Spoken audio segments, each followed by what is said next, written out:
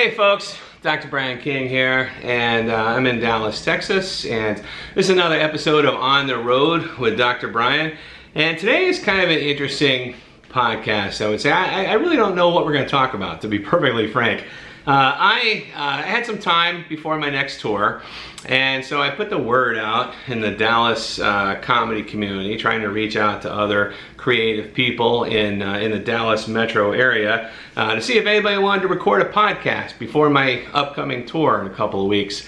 I got a couple of responses in, and I got one response from a friend of mine. She's not really a comedian, although she's always been comedy adjacent, I would say. I would like to introduce here in Dallas my friend Sabrina Luna. How are you, Sabrina? Good. I'm here, I'm there, I'm everywhere.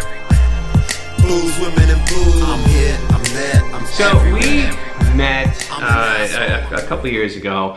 It was during the pandemic. I remember, I don't remember the exact meeting, but I do remember roughly the era, you know, the time, yes, at a comedy open mic here in Dallas. Now, yeah, for people that aren't familiar, during the pandemic, obviously comedy shows were closed, but Texas, in particular in Dallas, was the first place to reopen offering comedy. I was new in town, and I went to one of these open mics, and I would see you there. You know, you would be at the bar, you'd be watching the show, yeah, and I always thought you were just like a comedy fan. You know, is that? I am. Yeah. You are. You're a Wu-Tang fan. I'm a fan of a lot of things. So is that what it was? You were just kind of hanging around the open mics or seeing comedy? Well, so George had posted about a show in Garland. I went, and the rest is kind of history. Like, I just went to see the laughs and to check everything out.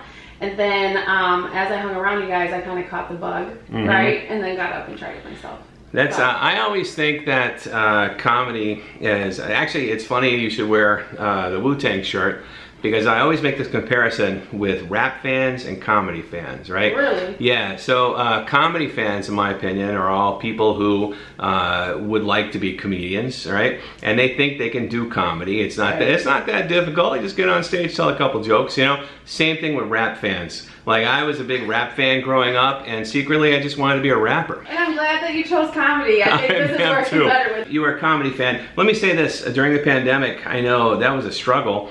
There was a lack of things to do, and I don't normally hit the open mic so aggressively, but given that there was literally no alternatives, nothing to do in person, that I found myself wanting to go to all of them every week, you know. And is that how you kind of felt? Well, that's how I found comedy in my life. I literally had nothing in my life, and I was just like, I need to make this funny and entertaining for myself. Mm-hmm. So yeah, so that's exactly how I found the open mics. I was like, hey, that pop spot is open. Let me go check it out. Yeah, I mean, honestly, I think everybody was just so struggling for something to do. Yeah, you know, those of us. I'm kind of craving some connection outside of my kids. Yeah, I mean, to be real. Obviously there were plenty of people who chose not to join us at those open mics, you know, and you know, lots of people maybe they had their other issues, or maybe they had other activities keeping them busy. Maybe. But you know, that I did join comedy. Quite a few people along with me, though. Did you? Yeah, they didn't seem to have my affinity for comedy. Like, they didn't come back as often. So I just kept coming back. Y'all couldn't get rid of me. How long after you started going to those open mics did you get on stage? I mean, how long did it take for you to get on stage? Oh, it was probably about 10 months, 9-10 months.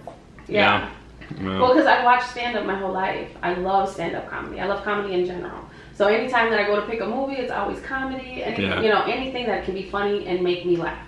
And so, especially during the pandemic when everything was so somber, I needed a laugh, and so that's when I found it. But about 9-10 months, I got on stage. I remember the very first time. It was actually at Zach's open mic.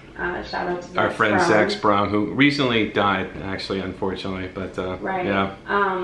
Actually, he was the very first one. He ran an open mic in Fort Worth at some little hole-in-the-wall bar, and I did a whole, I think, 30 seconds. I told like 2 jokes. I got laughs though, and I was like, they thought it was funny. That's awesome. And so yeah, then I got back up and kept going. And a typical open mic set would be 3 minutes or 5 minutes. It's funny, but I could see getting up and making people laugh quickly and say, "Okay, I'm done." Right. Exiting on a high note. You know what I mean? Like yeah. So were you nervous? Were you real nervous? Absolutely. What made I you don't so think nervous? anybody could barely hear me. This is what Zach told me at the after. He's like, I don't think the people heard you in the back. He's like, but you made these guys laugh. Get back on the stage and do it again, just louder. You know? Yeah. And how did that feel though, doing comedy that first time? Usually the bug hits like right at that moment. Like it takes a little bit to push you on stage, but then once you do it, that's going to make or break. Off a cliff, right? You need somebody to push you off the cliff. Yeah, exactly. So that you can and once you do it, that's going to determine whether or not you're going to devote your life to it. Right. So like I found other outlets now for my comedy instead of stand-up. So in my motivational speaking and other endeavors that I have going on, I incorporate a lot of my jokes and just my personality. So you don't need the stage as much. Well, I need a stage. You need like a platform. You need a platform, but not necessarily a comedy stage. Right, absolutely. But you did that open mic, and then you started doing shows all around the Dallas-Fort Worth metro area, right? So I did a few shows. Right. Hey, I don't know. I don't know what was going on with me at the moment, but I think I was either on tour or I left Dallas. Yeah, you guys were traveling a lot. Yeah. But yeah, so I did I missed your whole comedy career. I missed it. If you sneeze, you missed it. That's what I get for going on tour. Right. Fuck you for having a life. Yeah. Well, Anastasia the Bold was the first one to give me my shot on at Alexander's Restaurant, and I did really, really well. And then Flor Hernandez reached out and he booked me on a show in Fort Worth at Hyenas in the Red Room, and then that went pretty good, so he booked me in Dallas. So then my career was kind of over. You made it. You went as far as you wanted to go, you know? Some people are like, one of these days I'm gonna do Broadway, and you're just like, if I could just cover Dallas and Fort Worth. Complete. Yeah, I mean, maybe if you have the time, throw in Denton and Arlington, but that's... I actually did do a mic in Denton. So. Oh, there you go. So then you got the trifecta of the Dallas metro area. Stand-up comedy wasn't for you, but you did enjoy it, and are you still going to a lot of shows? Is it still a part of your life? Oh yeah. I mean, I don't know that comedy will never ever be out of my life. I love to watch, and especially all the people that I've met in the scene. I love to support everybody. If you're a comic, you're really like either passionate and you're like in it, or you're gonna be like me where it's like 5 seconds of whatever you're trying to do. But the passion for comedy, where my passion comes in, is I like to see people walk out their passions. So I love to see everybody doing their thing, trying to make new jokes, try to progress, try to get better. And I'm not saying that I would never step on stage again, because it's a whole unique experience. It is. And I really do want to try it again. But I love to just see everybody, and I love the good vibes that the laughter brings, because in that moment, everything else kind of falls away. I kind of have a similar approach, although I still perform stand-up comedy a lot. But I always say, if you really want to get paid at telling jokes, you have to figure out another place to share those jokes, Right. And so unless you're just going to be a true stand-up and you've got that kind of talent and you've got that kind of lucky circumstances, it takes more than just talent. Right. But if you think about all of our famous comedians, right? They didn't get famous primarily by doing comedy. They got famous by the TV show they booked, thanks to comedy, or they got by the movie they booked, thanks to comedy, And so, I do seminars, I do speaking tours, and I write books, and that has been sort of my parlay of stand-up comedy into a more lucrative living. And you are about to embark on something similar, right? Yes. So I'm going to do, it's called Speak Your Truth with Miss Jolie. We're going to be going to, I'm going with her to Minneapolis, Houston, and Oklahoma City. So I have a speech that I prepared called Still Standing. Just talking about kind of my journey in life and overcoming, and how adversity has played such a big part of who I am, and just overcoming has been built into all of my success. So, yeah. But it's going to be funny, right? Like, it's called standing up. Well, still standing. Or still standing. I think you should call it standing up. So, stand up? I was originally going to call it stand up. Wu-Tang forever. Yeah. Not Wakanda forever? That's different. No, but yeah, so I mean, comedy is always going to play a part in it, just because I think that's naturally my personality. And a lot of the activations that I have planned for the speaking engagement will have an element of comedy in them, because I think that you can be, when you let your guard down, as you do with comedy, you have to be a little bit vulnerable to get up there and stand up and make a fool of yourself sometimes, or be up there for 30 seconds and not know what to say and nobody can hear you but they're laughing at you. Yeah. You have to be vulnerable, and that's when you get real, and that's when your guard comes down a little bit, and that's when you can really start to do some work, you know? So. Yeah, so you're going to be, it's like a one-woman show kind of? Or No, so it's a number of speakers. It's an all-day seminar. Oh, wow. It's actually 2 days. How long is yours? In each city. Mine will be about 20-30 minutes. And who are the, what's the nature of the audience? So it's going to be pretty intimate. It's I think no more than 60 people. And it's mostly going to be women in each city. So it's all just about motivating. It's entrepreneurial focused. Women like to hate on women. Yeah. So sometimes it can be intimidating to stand up in a group of women and share some things that maybe make you vulnerable.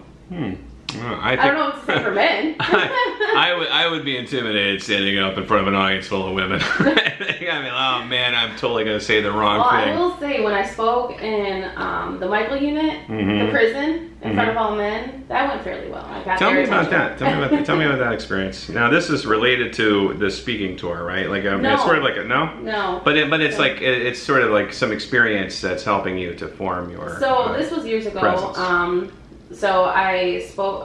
We were on a ministry mission, and we went to the Michael unit, which you might have seen on Netflix, because it was on a show where they highlighted like all these. What was the show?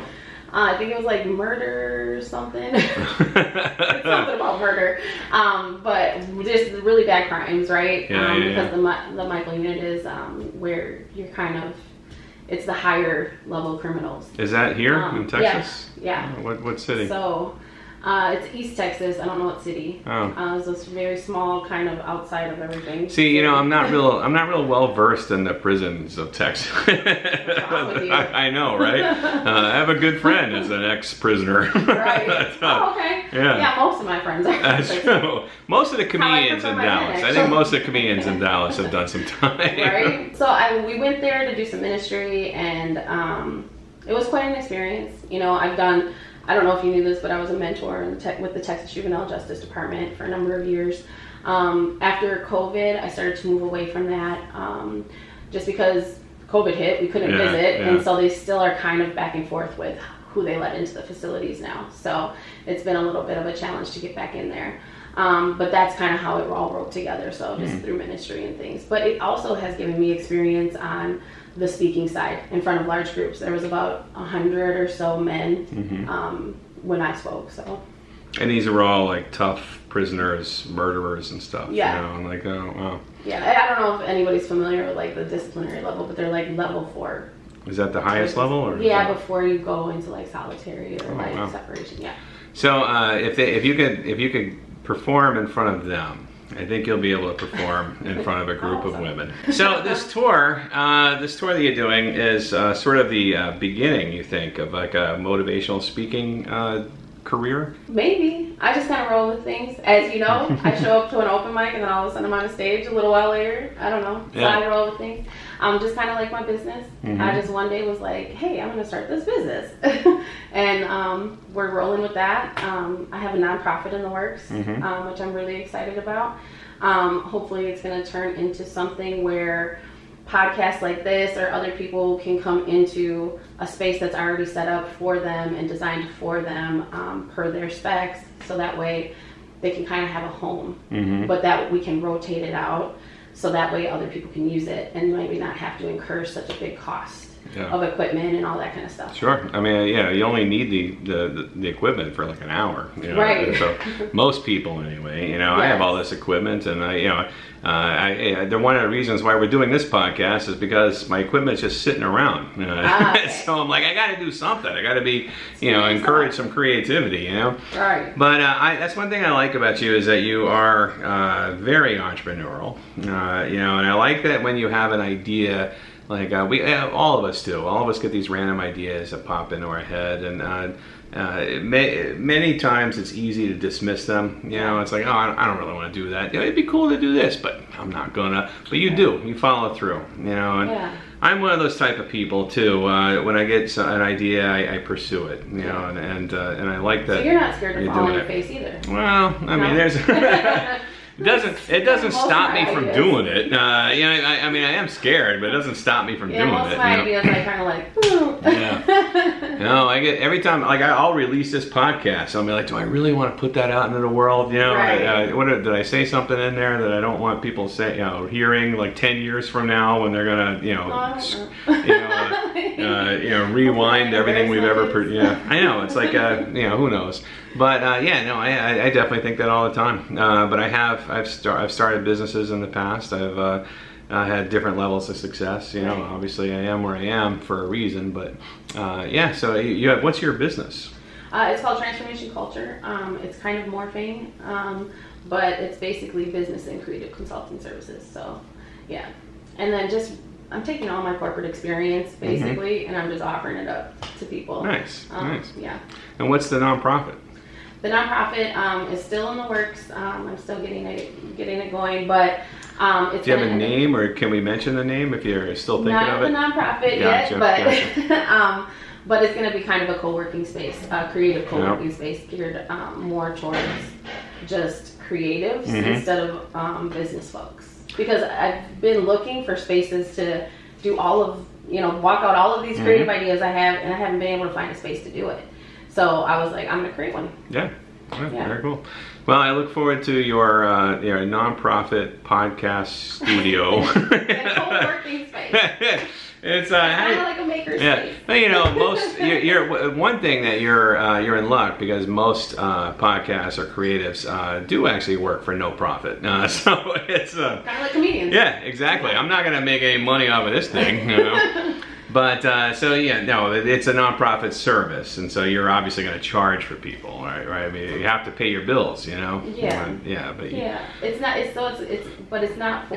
to make money. It's to keep the equipment up and put it back in the community. Yeah. Give somebody a place. Yeah. Well, and there's plenty of people like I've made a lot of really good friends who are willing to invest certain skills, equipment, all sorts of things into something like that, and to try and help other people. I feel like, especially like, I've met a lot of comedians, I've met a lot of actors, producers, directors, who are all eager to share their knowledge and to help. And so that was surprising, number one to me, but also I appreciate it very much. So I think that the people that I have in mind to kind of move forward with this will be a really important part. Yeah, it should be fun. For the success, collaboration is such a huge part of my walk in general. To have the support of other people like Zach and George and just other people, we had conversations too about structures of jokes and sets and things.